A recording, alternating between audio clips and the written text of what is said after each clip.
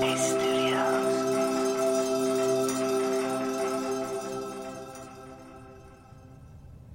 Hi, it's Andy here, and welcome to Radio Headspace, and to Wednesday morning. Actually, between you and me, in full transparency, it's actually Tuesday afternoon, and I'm recording this ahead of Wednesday morning.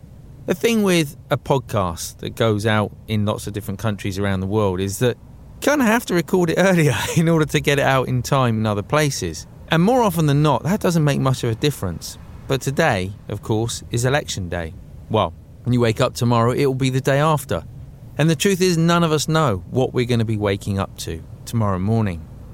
So there's an interesting thing after so much time and energy, perhaps anxiety and frustration and everything else that's led up to this point. I don't know about you, but today, on election day itself, there's been almost like an eerie quiet. And my guess is that there's probably still going to be a little bit of that today for you when you wake up. And there's something interesting in that, I think, very often around sort of big events. Before and after, there's a lot going on, but there's a moment of stillness. And it reminds me, often when we're talking about sort of mindfulness and training the mind, there's this idea of finding almost a calm in the middle of the storm. Like, what's that quiet place where you can kind of witness all the noise and sometimes confusion, maybe even destruction around us, and yet not necessarily get swept away by it. And the analogy that I always liked was less about sort of being in the middle of that storm, because I think there's still a sense of anticipation. It's more perhaps even stepping out of the storm. And I always really like this as an idea.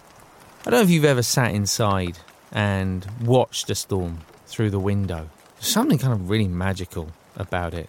You don't want to be outside in it. You don't want to be getting soaked with rain. You don't want to be getting struck by lightning or running away from the thunder. But when you're inside and you kind of feel safe, there's a sense of looking out through the window and watching it all go on, and yet knowing that it can't hurt you in any way. Now, of course, when we're talking about things that have a real impact on our everyday life, perhaps on our safety, on our health, the health and happiness of the people around us, our communities, and of course, we don't experience in quite the same way like that. We don't want it to be, okay, well, as long as I'm okay, you know.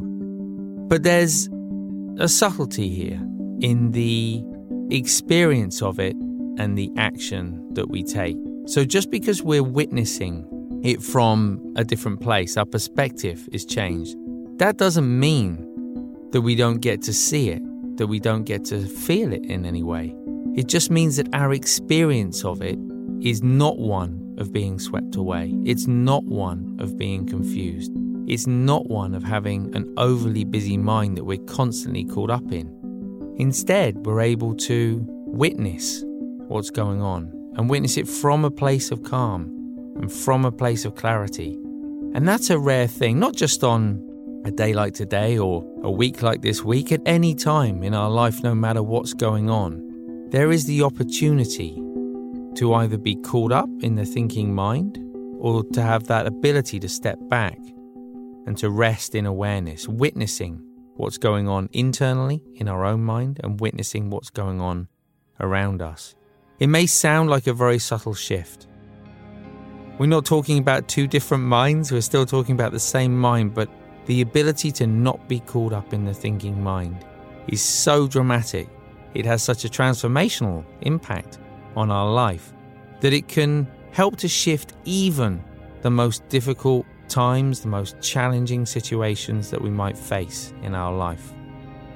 The likelihood, of course, is that as we all collectively wake up today, there's not necessarily going to be a clear sense of what's coming next. And as always, the ability to rest in awareness really allows us to be more okay with that uncertainty. And as the days, the weeks go on, I'm sure things will become clearer.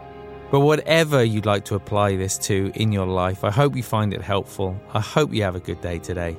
Thanks for listening, and I look forward to seeing you back here tomorrow. If you'd like some more support dealing with the stress and uncertainty around the election, we put together a collection of guided meditations in the Headspace app. You can search for Politics Without Panic in the app, or visit headspace.com/election. We'll also put a link in the show notes.